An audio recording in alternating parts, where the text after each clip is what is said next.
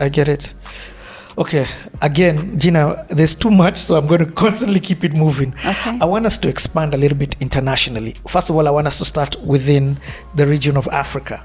And what better place to start than Madiba, Nelson Mandela, president, the great legend. Wonderful, wonderful human being, somebody I'd always wanted to meet. And, you know, I'd made it very public that if there's one person I wanted to meet, put it out there. I'm like, should you ever?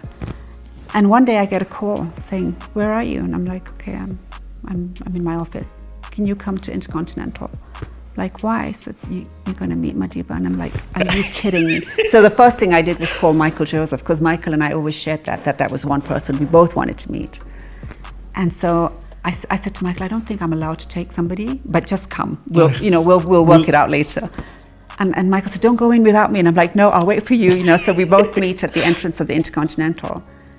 And then Madiba arrives, and I go to meet him at the car, so we walk into the hotel together, and everybody starts to clap, and everybody stands up. People that were sitting having coffee, staff, everybody stands up, and he sort of looks at me and he says, what are they clapping about? And I said, it's for you, Madiba, because you're a wonderful man. And he turned around, and I'll never forget, he turned around and he put both his hands on my shoulders and he said, and you're a wonderful lady, never forget that. What? And I was just blown away, because he looked straight into my eyes, and he had this ability of making everybody feel so special, you know. And just his humility. He's like, what are all these people clapping and standing? And I'm like, well, obviously, you know. And then we went to lunch, and I got to sit next to him, and it was just the most special time ever. He was so interesting, so forgiving, just. Why had he come down to Kenya? You know, I can't remember. I think there was probably an event that he was doing here. I really can't remember what it was. But I just know that I got to spend 3 hours, talking to him, and him very interested in what I'm doing. And, you know, talking about Africa and the importance of the voice of the continent. And actually, a lot of the things that he said just made me think, you know, like, okay, so who's going to shape the conversation? You know, we are. Is he the one who planted that seed? I think he is. I think I started thinking a lot more about the continent after meeting him. But then, you know, I then started sort of talking a lot more and looking at the African story from a Western perspective, and getting quite tired, you know, of the famine, the conflict, the fly, and the corruption and everything. And also, you know, don't forget, in 2007, 2008, I was a big part of, you know, the peace process for after post-election violence. And we're going to come to that. In fact, I just want to know. So again, as I said, Gina, there's too much with Kofi Annan. I know there's a lot. Yes. There's a story that you have there, and we're coming there. Don't worry. Yeah. I just want but on Africa, I was just sort of meeting him and just realizing, you know, how many great people we have on the continent. Did you get to meet him again? I did. I got to meet him one more time in South Africa.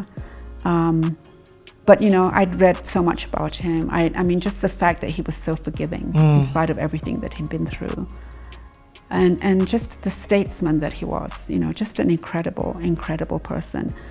But I also then, you know, I was morphing at that point in my life. And what era are we talking? What time frame are we talking about? I think, you know, I mean, I probably had my business maybe, I don't know, 10 years or around then, and really had captured the Kenyan market. You know, I was, you know, and it wasn't so much about, you know, growing my business. It was just about what are we doing as a continent. It was more impact that you wanted. It was more impact, and you know, and then I started sort of saying the African story. Who's telling it? And it would very rarely would it be Africans telling the African story.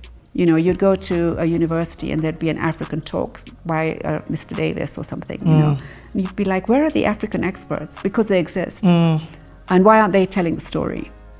And then you know, you'd look at the Western correspondents that lived in Nairobi, whom I knew, but who were living in Karen, and then saying, oh, you know, this country is screwed because of this, and they didn't really know the country.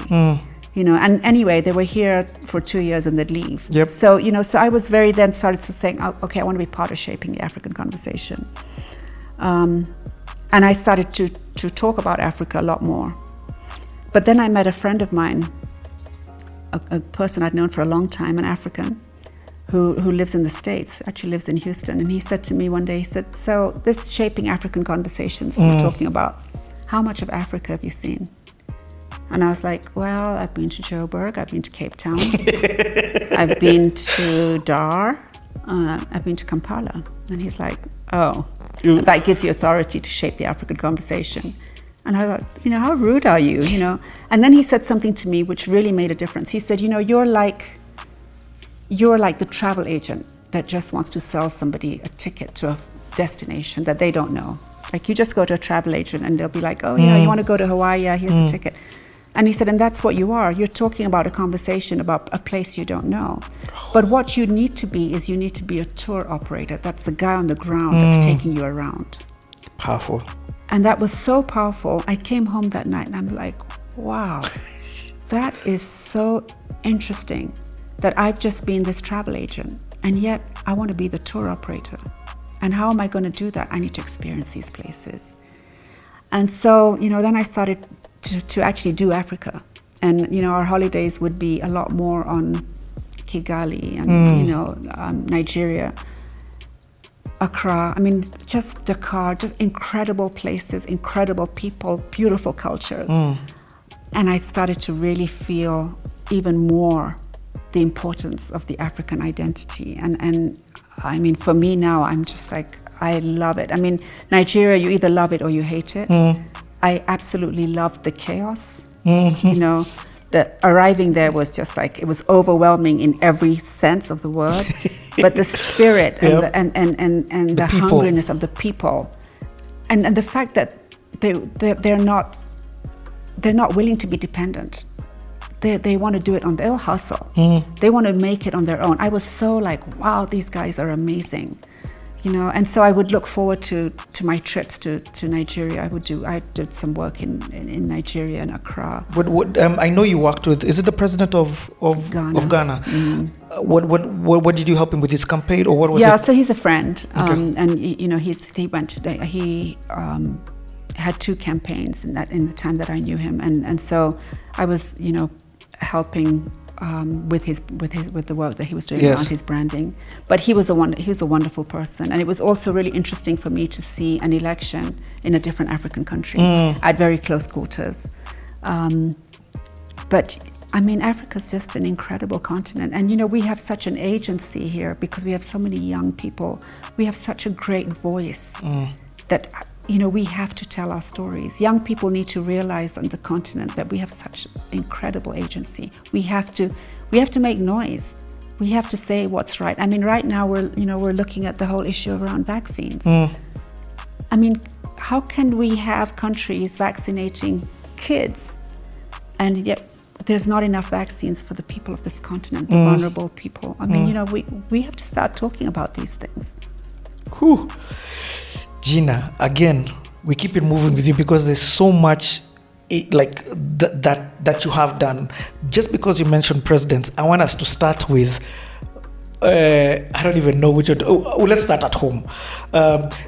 On one end, I've seen Raila come to your office. On the other end, I've seen you with President Uhuru. I've seen you with, just talk about that. So for me, you know, I think, you know, there's a huge advantage when you don't belong to a tribe.